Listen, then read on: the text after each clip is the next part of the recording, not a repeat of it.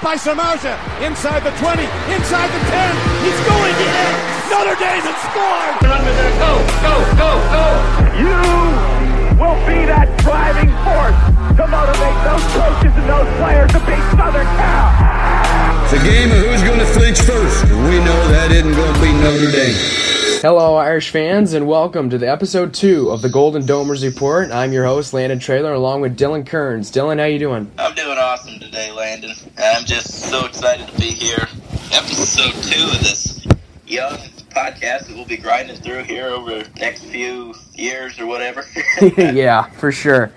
Well, folks, it is Thursday afternoon in Fort Wayne, Indiana, where I'm at. It is chilly, it's windy, and it's not like a spring day. Dylan, how's the weather in Orlando? I'm in South Carolina right now. Oh, my bad. But the weather there it's pretty nice. It's sunny out. I think it's like 78, so yeah, it's not too bad, but there's nothing you can really do when it's cooped up in the house. Right, yesterday it was 78, and I did some yard work yesterday in my house. Yeah. Well, folks, we're going to dive right into it with our first topic. Will be Brian Kelly's future in the next 4 years. I'm going to let Dylan start off on this one. Dylan, go ahead. I think Brian Kelly. Okay, now let's take a deep dive into this. So Brian Kelly has been a phenomenal coach for Notre Dame in the program. Yes, for sure. He came in 2010. 2010. 10, yeah, it was either 10 or 12. 12 was his big year. 10. Yeah, he came in 10. And I still remember that first game. I was like, okay, I think it was Purdue he opened up. Yeah. This was the first game. Yeah. And I was like, you know what? He's going to wake up some echoes here. Mm-hmm. So ever since then, I mean, he's been a great coach, but he just has a little bit of trouble in the big game. I mean, there's been some big games he's won, which we'll touch on later. Mm-hmm. But as it pertains to his future, we have this lethal class coming in. Mm-hmm. I mean, dude, we have some 5-star players. We have some great recruits coming in. Yeah, in next year. And I think he has. That's what he has to prove if he's going to stay here and win, or if it's time to let go. Yeah. Huge recruiting classes these upcoming 2 years. I can't wait to watch Brian Kelly coach these guys. And my future for Brian Kelly. Look, Brian Kelly, he's been a phenomenal coach. I've loved him. I mean, I've only been alive for, 2 coaches, Charlie Weiss and Brian Kelly. So, and I've done research on old coaches, and I wasn't really, active to know what Charlie Weiss did for the program. But he's by far in my top 3 coaches all time at Notre Dame. We'll touch base on that in another episode. But Brian Kelly, I think he's the best coach since Lou Holtz that Notre Dame has ever seen. And, I mean, he's 71-36 in his 10 years at Notre Dame. And it would be 92-37 if the NCAA wouldn't have taken away the 2012 season and 8 games away from the 2013 season. So I just want to point that out. Now, Brian Kelly, yes, he has had a lot of trouble winning the big games, but he has won. He's won a lot of big games. We'll touch base on that just in a few minutes here. But going off of his future, like you said, huge recruiting class, huge players, and, Tommy Reece taking over the playbook. We'll also talk about that in a few minutes. But what I want to talk about is, if you don't remember, on his November radio show with Jack Nolan, the Brian Kelly show, Coach Kelly was asked the question, Coach, how do you feel about the upcoming schedule in 2025? And Brian Kelly said along these lines that I will be long gone after that. Now that kind of scared me when I was watching that, and then I thought about it a lot, and I realized, Brian Kelly, he's been here for this will be his 10th year at Notre Dame, and I think sadly his time at Notre Dame will end in the next 4 years. Yeah, when he got hired, I think it was him. When he got hired, he said Notre Dame isn't a job that you take for 10 years. Mm-hmm. Or more than 10. Right. And I could see it. I mean, it's one of the greatest programs from a historical standpoint and all that stuff. But I mean, it's a tough job. You gotta you gotta stay competitive all the time. Yep. And I think one thing, call me nuts for this, but I think giving up play calling saved his Notre Dame career. When he turned over the play calling duties, he just had that bad year, and the offense was sort of stagnant. When he turned over play calling duties, it really just shifted the momentum of the team. Yeah. And, you know, one thing, trying to make light of a bad situation with Brian Kelly's future, I just hope Notre Dame doesn't hire Urban Meyer or Mark Wright. That would be awful for the program. Absolutely awful.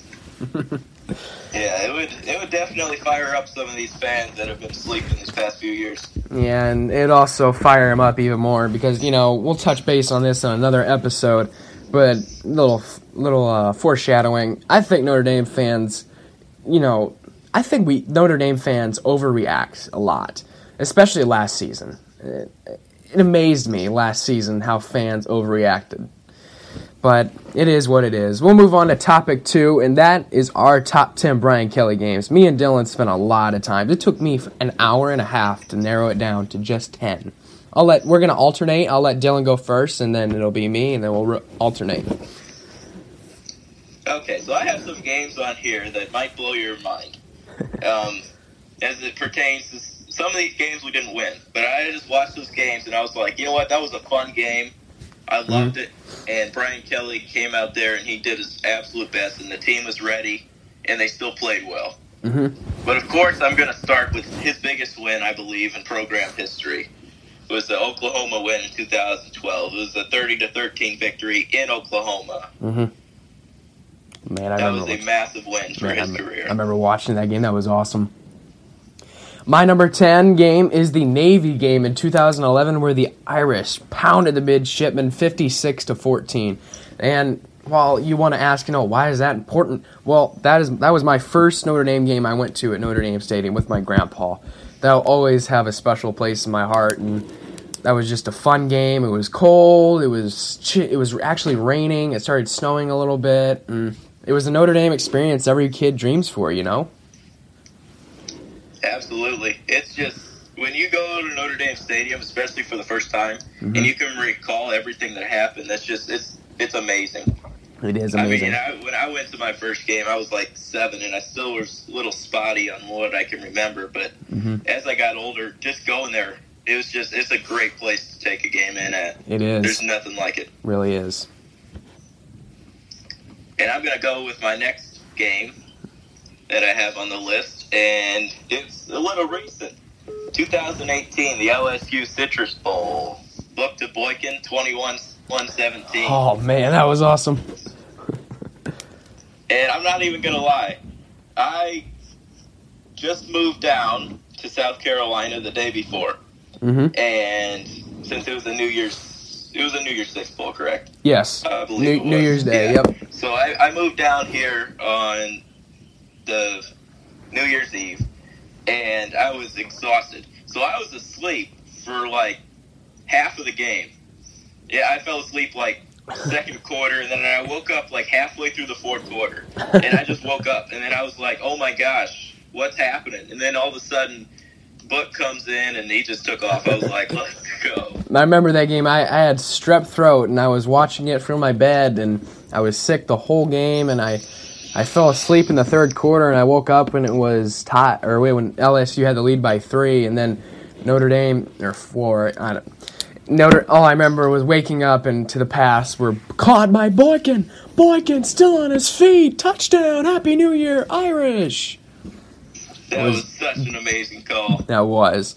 And a fantastic play. Yeah, fantastic play. And I think that's what really started, the uprising of Notre Dame's. Notre Dame, they came into the game. They weren't favored at all.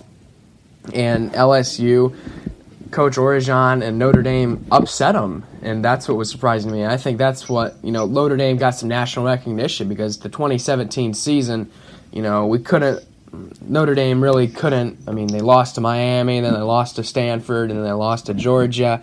We were the underdogs now because LSU, they're SEC, and huge win. With those lines, I'm going to be moving on.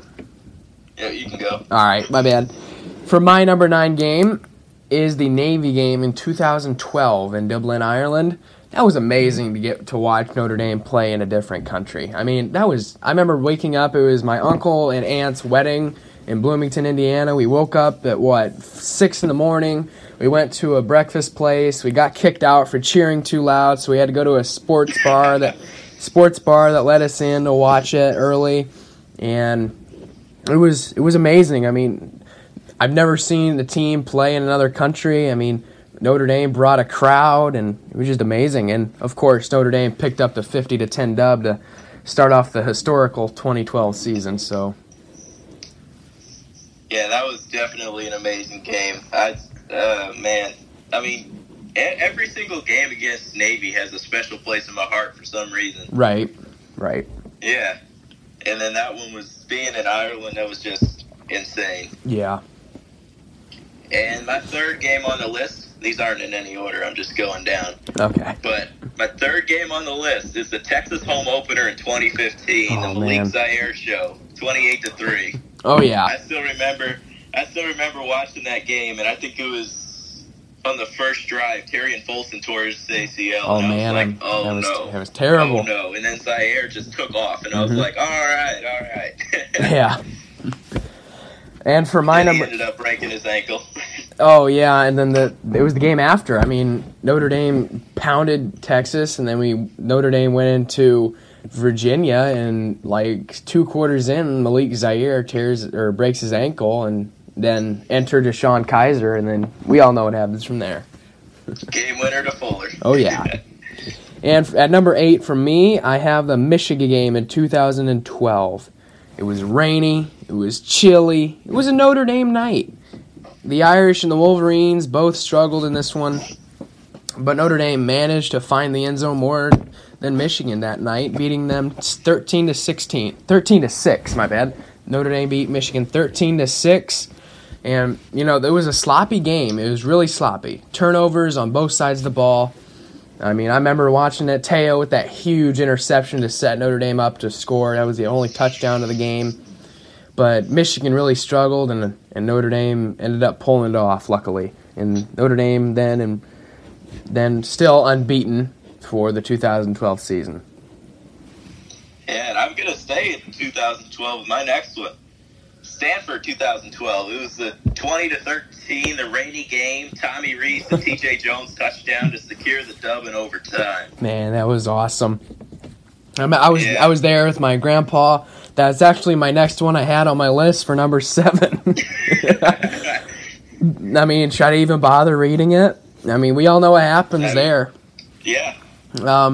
Basically, Notre Dame, it was rainy, pouring down rain, and me and my grandpa were there, but it was well worth it being there. Notre Dame struggled at first, but managed to send it to overtime with Kyle Brenz's field goal. So it's OT at 13, and Notre Dame struck first. Tommy Reece, remember Tommy Reece came in for Everett Golson in that game, and Notre Dame got it in the end zone with Tommy Reece, and then Notre Dame stopped Stanford 4 straight times to win the game 20-13 and improved to 6-0 on the 2012 season. There was a lot of good games in 2012. Yeah, I'm considering going back and rewatching that if there's not a college football season, just going back and reliving those days. Oh, yeah. that's what I've been doing these past few weeks is watching old Notre Dame games. Yeah. Touchdown went to T.J. Jones. Oh, man. I love when the PA would just say that, man. That was awesome. Takes me back, man. Takes me back. Yep. So is that your other one as well? Yeah. Okay. And then I'm sure you have this one on the list, so it might be a little too low or high, however you want to say it. But the Michigan 2014, 31-0. That game was just a whooping. I had a party in my basement, and it was just amazing. I remember that game. That's actually on my list later on, though. It's more higher up than that. My number 6 is the Oklahoma game in 2012. I mean, Notre Dame came in as huge underdogs. Brian Kelly was looking for his first major win at Notre Dame, and boy, did he get it. Notre Dame crushed Boomer Sooner that night, 30-13, and Notre Dame, they kicked it. I mean, I think that was the turning point for Notre Dame history right there, because then we won 12 straight games, but that was the turning point for the 2012 season, because that was our first big game, and we crushed it. And we showed the nation we're here to prove something, but we didn't get it done in 2012. Yeah. And that was such a big game. Mm-hmm. Yeah. Okay, and then another one on my list is the 2018 Michigan opening night, 24-17. Mm-hmm. That was a good game, great game. That deep ball, I think it was Wimbush to Fink. Oh yeah. Right down the middle of the field. Oh, yeah. Oh my gosh, I was like, yeah. Mm-hmm. Yeah. That was awesome. Yeah. I love the 2018 season. That was amazing. And for number 5, yes, I promise you guys, this is my final 2012 one.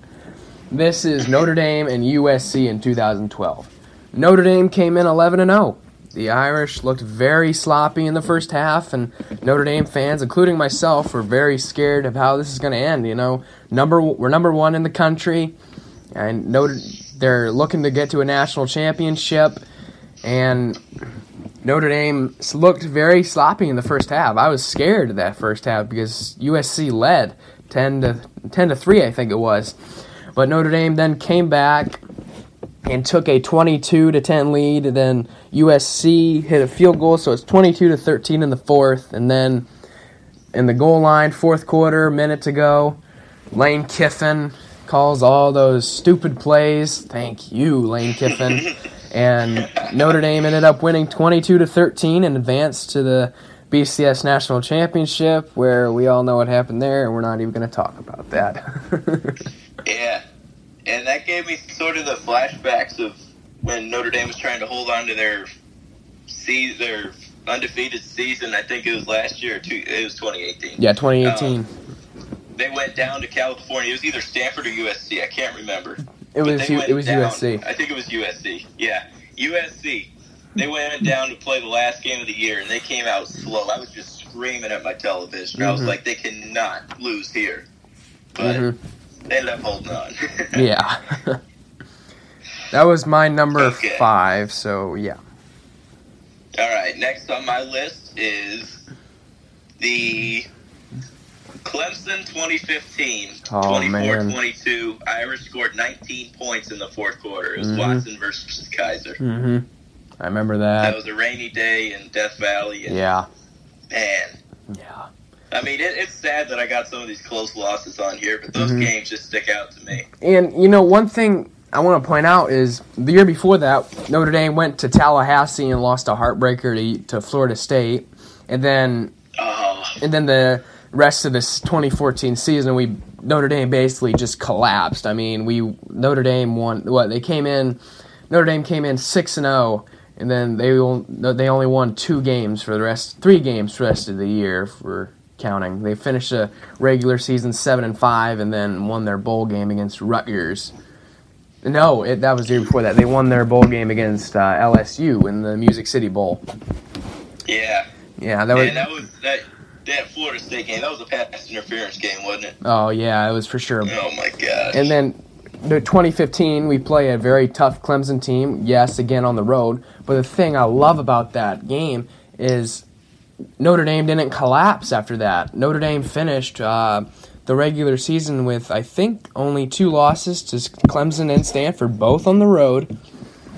And then they got demolished against Ohio State in the bowl game. But that was a good loss for Notre Dame. I think that's what they needed. It would have been huge to win, but they definitely needed that loss against Clemson. It taught them. I think it taught them. Exactly. Mm-hmm. All right, for my number 4, I chose Michigan in 2014. This game was my first night game at Notre Dame. Oh, man, I remember I was with my grandpa, and we were partying, tailgating before, and then we went into the stadium, and then my grandpa looked at me, he said, "This is going to be the night." And because the year before that, Michigan, they beat Notre Dame 45-30. They beat us 41-30, my bad. And after the game, Brady Hoke, that big donut eater, he came out on the field and did his chicken dance, and So, that fired Notre Dame up. I think that fired Notre Dame fans up. So, Notre Dame comes home, and we send Brady Hoke back to Ann Arbor with a 31-0 loss. I mean, Notre Dame dominated that game. That was a great game. Take that. Yeah, exactly. Chicken dance to that. And next on my list, this game still makes me upset. Boy. I mean, it was still a good game. Georgia in 2017, the 2019 Wimbush trips back to lose it. Yeah, that was a heartbreaking loss. They fought the whole game. They were in it, and they played their tails off. They did. They really did. It was a heartbreaking loss. Remember that game. And my number 3 game is USC in 2017. USC came into South Bend. They were shaking their bus. How they do that before the game. They always shake the bus. And then they come in. They're talking their trash before the game. And I think the only thing that needs to be said about that game is 49-14. I mean, USC, you want to talk all that trash. I mean, you got beat 49-14. I don't want to hear it, Yeah, they just demolished Sam Darnold, who ended up being an early first-round pick a year later. Oh, yeah. That was awesome. I still remember that one, too. Yeah. They had 2 big games at night that year. It was Georgia and USC. Mm-hmm. Yeah. Yeah. That was also on my list, so that was going to be my, I think, 3rd or whatever one we're on now. Okay, and then my number 2 is the Georgia 2019 last year. Oh, yeah. And I have too many losses on here, man. Yeah, for sure. Too many losses. But, I mean, maybe this goes back to Brian Kelly. These are so close games, man. Every single one sticks out in my head, and I'm like, man, I love watching those games, even though the result wasn't there. I just hope they win. If they beat Clemson this year, I'm going to be dancing around the whole entire block, man. Hopefully there's a season. Yeah. And my number 2 game is Michigan in 2018. This was my first game as an usher at Notre Dame Stadium, and I don't think a kid could ask for a better atmosphere, a better game to start his ushering career at Notre Dame. The atmosphere was like no other I've seen in my life. I mean, the whole stadium was packed in green, and it was amazing. And, of course, Notre Dame, they won 24-17, and Brian Kelly gets another win over Michigan. They beat Coach Harbaugh, which is good. Really don't like him. We'll talk about that in another episode, our least favorite coaches, Notre Dame rivals. Yeah. Can't wait for that one. Yeah, all right. That's my number 2, Notre Dame, Michigan 2018. And my number 1, you already mentioned it earlier. It was the USC game with the stand there at the end in 2012. Oh, man, that was awesome. I loved that game. Yeah. Yeah, my number 1. Oh, first, I have one honorable mention because, I can't let this one slip. You already mentioned it. It's Georgia 2019. Yes, Notre Dame lost 23-17, but Notre Dame fought that entire game, which we've seen them not do in a lot of big games. I mean, Michigan, Alabama, those are just a couple Notre Dame hasn't fought in the entire game. Notre Dame competed. That's, as a Notre Dame fan, yes, I like to see my team win, but I also like to see my team compete, and that's what Notre Dame did that entire game. And then for my number 1, they sure did. And for my number 1 game in the Brian Kelly era, I have the 2018 USC game on the road. Once again, Notre Dame enters the Coliseum 11-0, a spot in the CFP on the line, and once again, Notre Dame played a poor first half and scared the bejesus out of me. Notre Dame trailed 10-0 at the half, but the Irish I remember watching this play. Ian Book. Dexter Williams. That comes later. Okay, keep going. But Keep Ian going. Book, remember how he dove for that first down and kind of lit the spark, and Notre Dame went on to score 24 unanswered, including the Dexter Williams breakout run where he threw up the deuces and he was gone. Yep. To lead That Dexter Williams run, that's one where I was sitting there as a fan. I was like, whew, all right, we did it. We're back. Yeah. Scored 24 unanswered points, and Notre Dame won 24-17, and finished the 2018 season 12-0, and then went to the college football playoff and lost 30-3. I remember that. Yeah.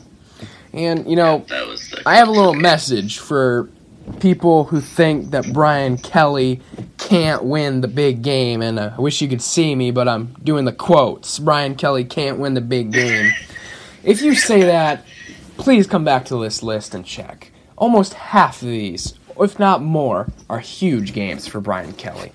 And yes, he struggled in big games like Alabama and Georgia last year, and Georgia in 2017, and Miami in 2017, and Stanford in 2017. I could go on and on. But most of these that I just mentioned are big games, and yes, he won those games. Except Georgia in 2019, which I mentioned.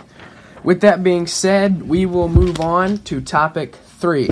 And we're going to do the same format. It's our top 10 Brian Kelly era players. I'm going to let Dylan start on this one. And this goes back to Coach Kelly a little bit on this one. Mm-hmm. My number one player, or not number one, I just typed out players' names. On my list, top of the list right here, is Stephon Tuitt. Oh, man. And believe it or not, Coach Kelly got this recruit. I think it was one of his earliest recruits or something like that. But he took him out of SEC country. Dude was from Georgia. There were rumblings of him possibly going to Georgia Tech, and he came back and he's like, you know what, I'm going to pick Notre Dame. And Coach Kelly sealed the deal on that one. Yeah, that was awesome. I remember watching him play. For number 10, I have Tyler Eifert. He's from my hometown of Fort Wayne. He went to Dwenger, and I just remember him watching him play, and it was amazing watching Tyler Eifert play. The way he wasn't just a tight end. I mean, he was a blocker too, and that's what I love about tight end. Tight end is my favorite position in the game of football. And the way he blocked, the way he caught, he was quick, he was strong, he was built, and I just loved watching Tyler Eifert play. Yeah, that's pretty cool. He's had a pretty decent NFL career too. Yeah, he's been injured a lot, man. Yeah, if he stays healthy, he's one of the best red zone weapons in the NFL. For sure.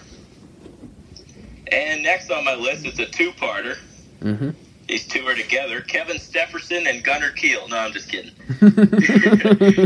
It's Kefari Russell. Oh, man.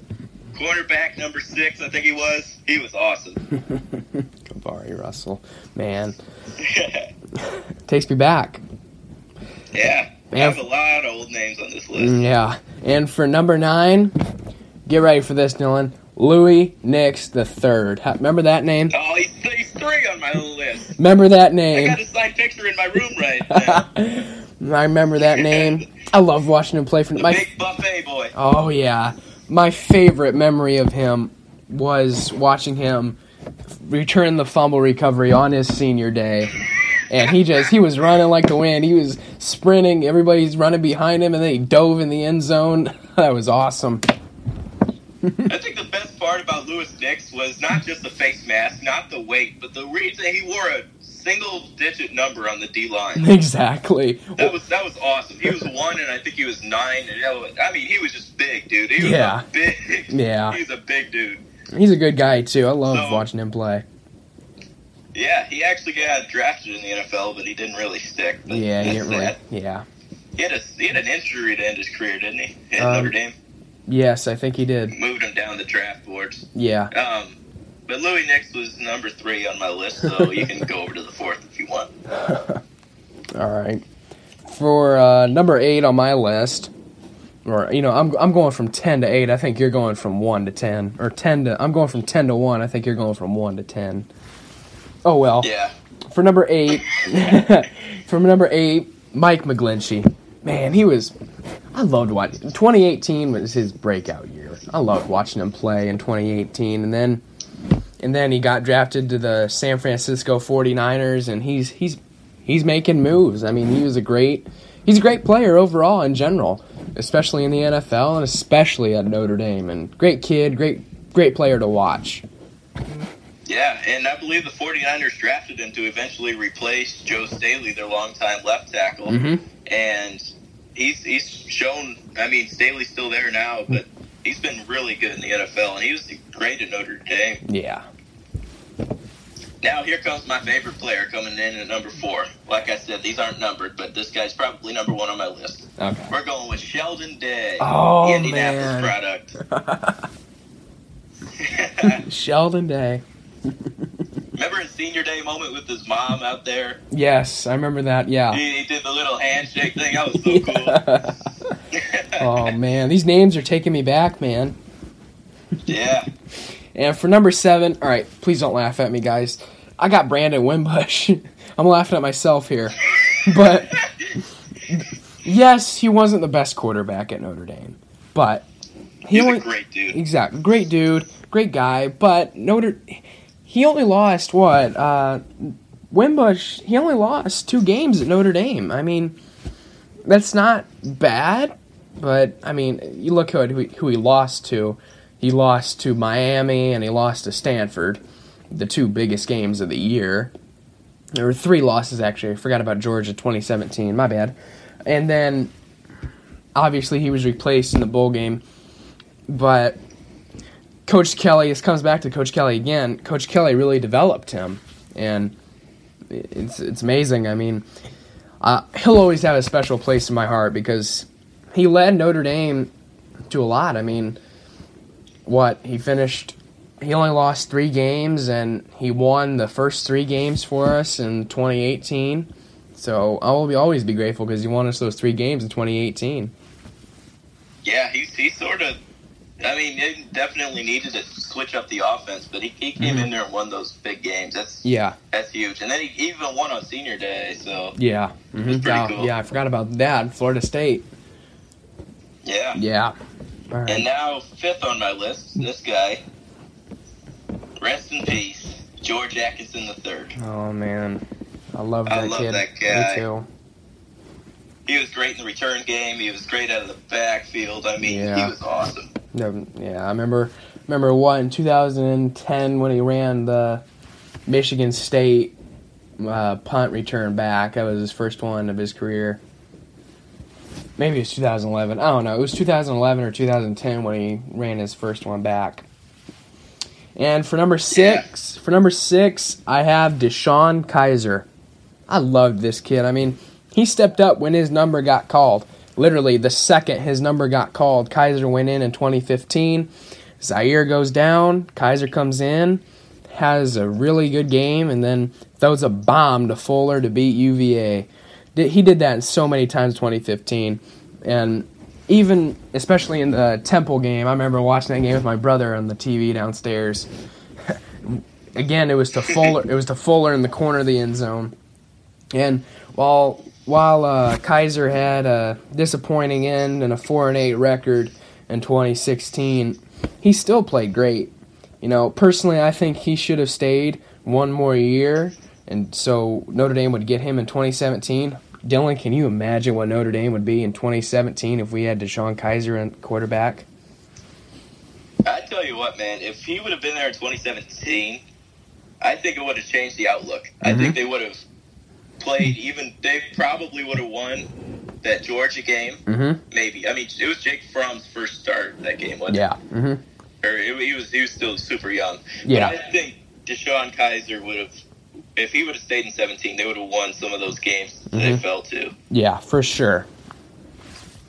All right.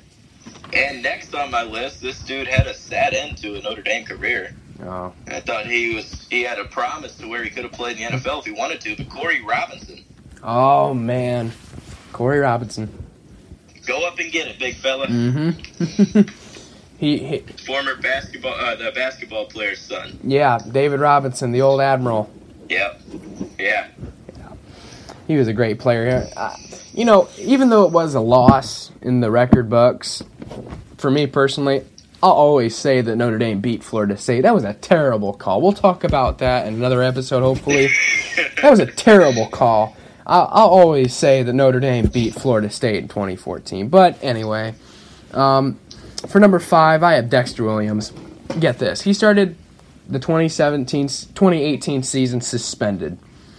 But then in 2018, he also came back and against Stanford got handed the ball his first play back, and he was gone. I think it was like a 35-yarder, and that's what really the score was tied at 14-14, and Notre Dame came out there and scored the first 2 touchdowns of the second half, and we started killing Stanford and led by Dexter Williams. Yeah. Mm-hmm. And of course, even going back to 2017 there for a second, if I will, if Kaiser was on that team, you still have Josh Adams in the backfield. Oh, yeah. They would have been the offensive line. They'd have had Quentin Nelson, McGlinchey.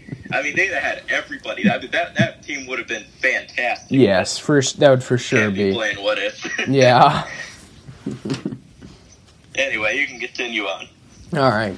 2018 Dexter. Yeah, and of course, this is the last thing I'll say about Dexter Williams. When he broke free in that 2018 Stanford game, of course, he threw up the deuces, and I love it when he threw up the deuces. It was amazing. It was funny. It was cool. Mm-hmm.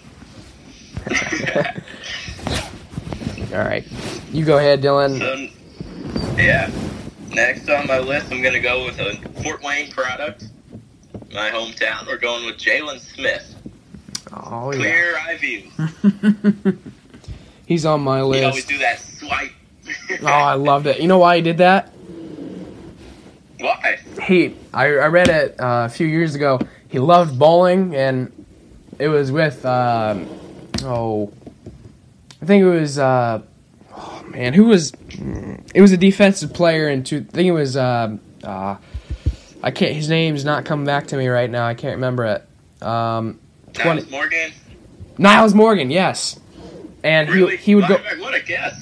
Yes, and he would go bowling with him, and that was their thing. He would always do the bowling, the swipe. It was a bowling, and I remember that. For number, pretty cool. Yeah, he was a great player. I remember, he was amazing. He was actually on my number 2, so won't even get to that because you already touched base on it. For number 4, I bet your number 1 is the same as mine, but keep going. Oh yeah, I bet it is too. For number 4, I got Chris Fink, one of my favorite players to play at Notre Dame. A walk-on captain, a very well-deserved walk-on captain. He reminds me of a little Rudy story. Coming in as a walk-on and then getting to be a captain. Rudy was never a captain, but he got his shining moments, and Fink got his shining moment in 2018, especially when he absolutely mossed the Michigan defender in 2018, and he just ripped that ball right away from him and took it and scored. That was sweet. Yeah. Early on in his Notre Dame career, I couldn't stand when they put it back, his punt returns. Yeah. I was like, if he doesn't fumble, if he just catches the ball, I'm like, what's he doing? I Yeah. said, let's put C.J. Sanders back I there know. and let him take one to the house. Mm-hmm. But, I guess Fink ended up being a pretty good punt returner in his Yeah. career as well. I don't think he ever got one. Or a punt return touchdown. I think he came really close a few times, but I don't think he ever got his touchdown return. Yeah. Yeah. All right. So next on my list, I have. He also didn't have that. Well, he had a decent career, but he's definitely not the kind of guy you want to hang around nowadays. Michael Floyd. Oh yeah, man. Loved watching He would Michael go Floyd nuts. play. Yeah. He was one of my favorites, if we're being honest. Love that kid. And now, he's not the best man in the world right now. He's got a Super Bowl ring. So Yeah, that's all that matters. He was on the Patriots for about a week when they won. For my number 3, I have Drew Tranquil. what a comeback story Drew Tranquil had. He went down against Georgia Tech while celebrating. Then he comes back in 2017 and has a phenomenal season. Then in 2018, he had one of the best seasons of his career, or the best season of his career. He killed it. He was so exciting to watch, and he was so energetic. He was passionate, and I loved watching him play. It was amazing. Yeah, that's who I thought you'd have at 1. That's who was at my top. Oh, but no.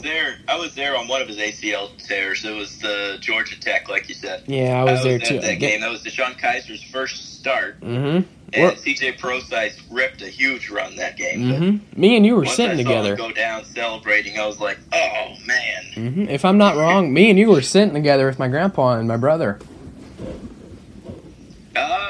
Were we? I remember. I don't think it was that one. I think we were in 2017 against NC State. All right. My bad. That was the Bradley Chubb game. But I was thinking, yeah.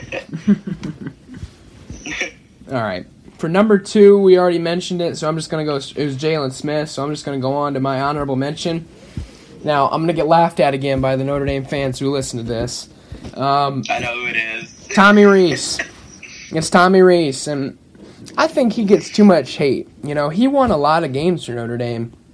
2011, I mean, 8-5, yes, but that's not bad, but it's not good, but it's not bad, but he did a great job in 2011. And then 2012, when Golson wasn't having the best games, or when Golson went down, Tommy Reece stepped up and he won Notre Dame the games. And there's one thing for sure, Tommy Reece knows his football, and we'll talk about that in a few minutes.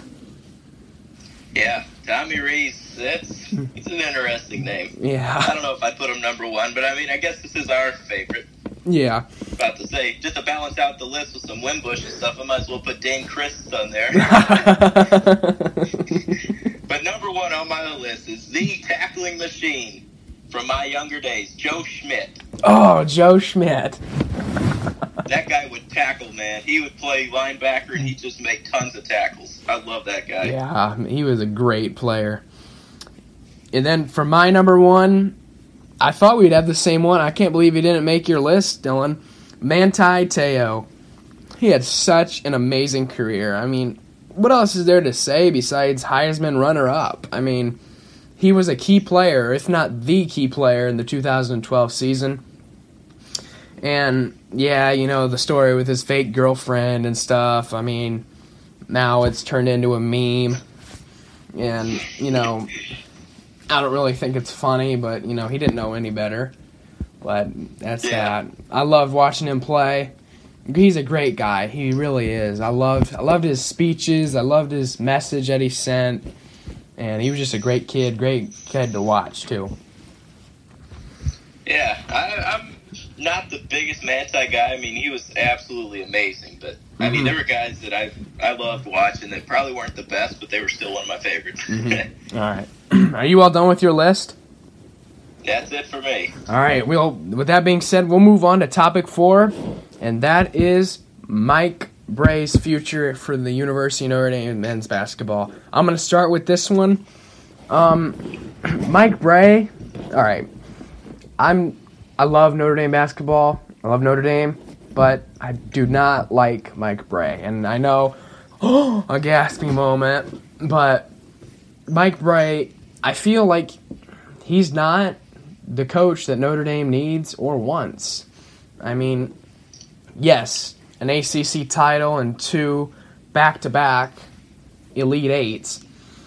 But if you see, Notre Dame had a really good recruiting class those 2 years and years before that. But these past few years, Mike Brey has a semi-poor recruiting class, and it's a coach's job to coach those guys up and develop them. And yes, he developed Pfluger, and he developed the heck out of John Mooney. I loved how he developed John Mooney. But these past 3 or 4 years, Notre Dame hasn't had good recruiting classes, and Coach Brey hasn't really developed them and made them into a good team. I'm not saying he's going to act out here acting like Bob Knight. No coach can ever be like him. But what I'm asking for Mike Brey is to step it up a little bit and coach these guys.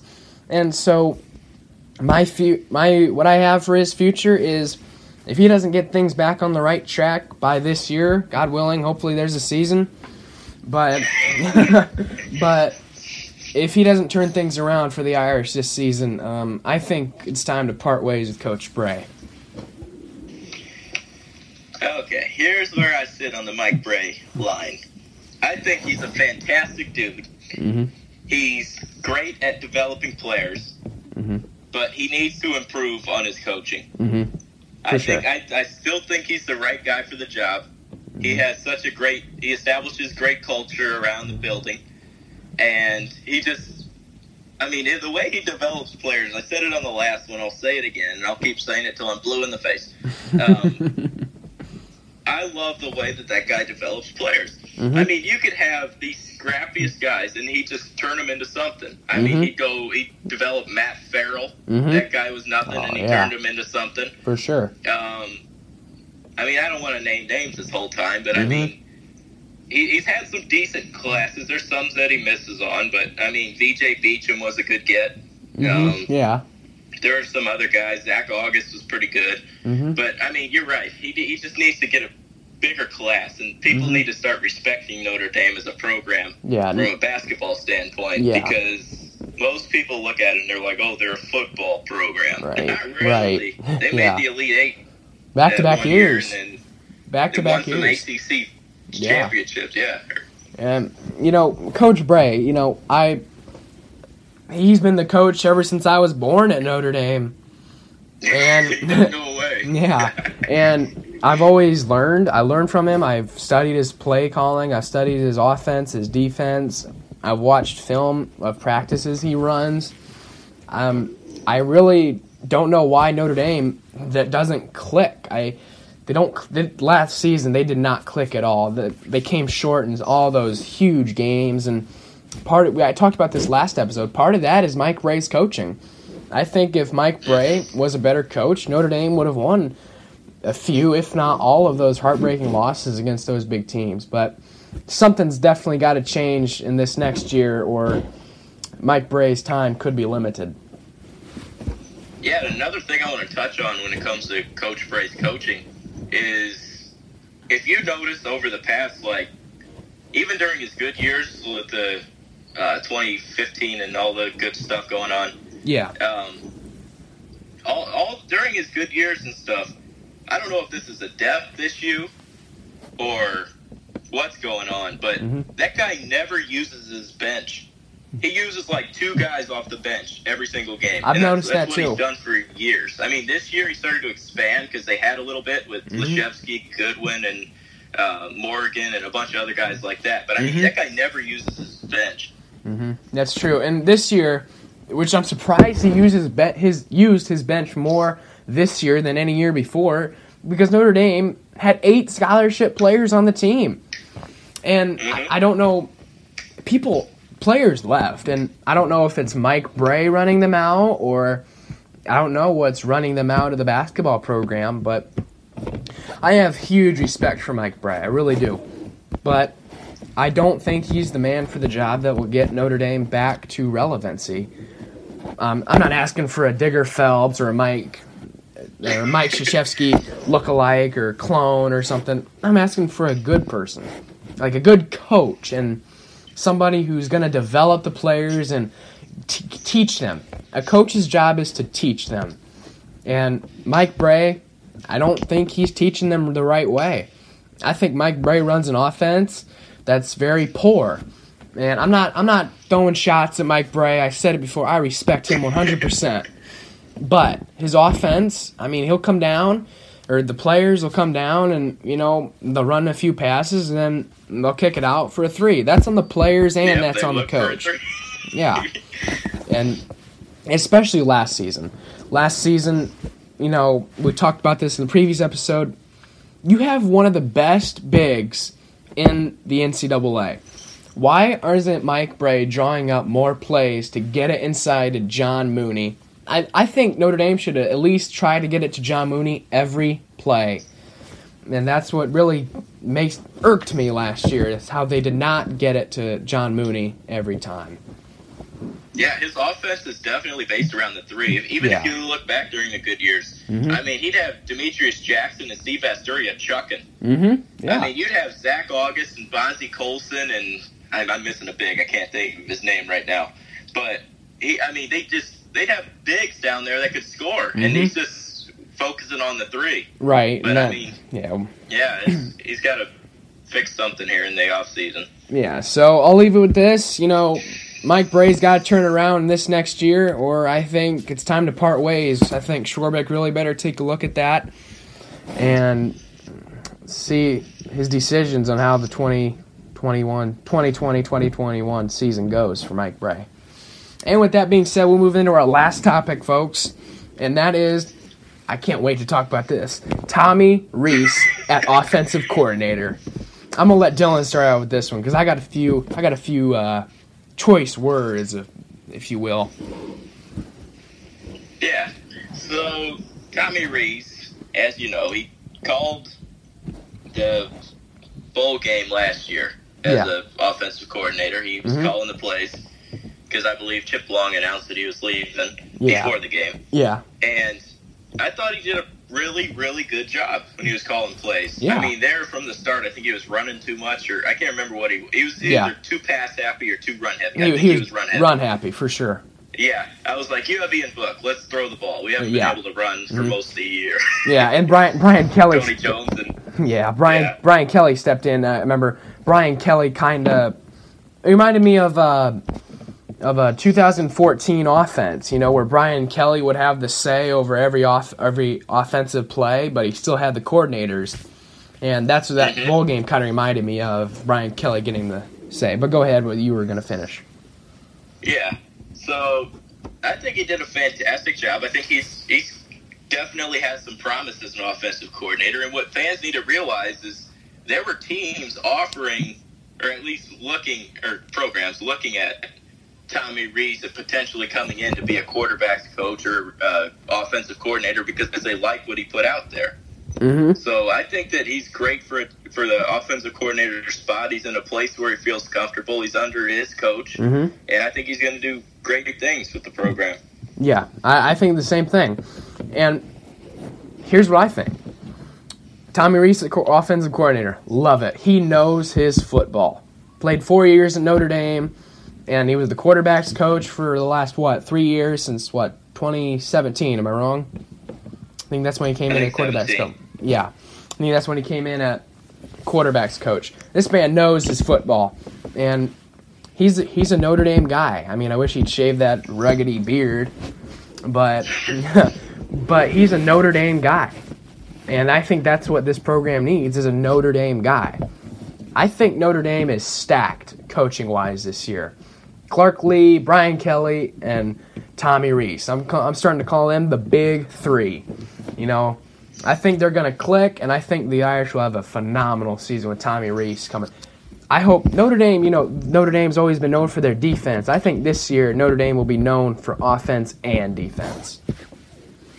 That'd be sweet. Kyle Hamilton really showed some promise in the defense. Yes. And, there's some young guys. Rutherford, they have a young defense, but when it comes to the offense, I think it's going to be if Reece takes that step to put them over the hump, then I think they're going to be fantastic. Yes. I wasn't sold right away on Book coming back because I thought Jerkovich, however you say it, I thought that he had more potential. Yeah, a few years down the line. He for sure did. Now that I think about it, you got Clemson on the schedule. You got Wisconsin and Lambeau.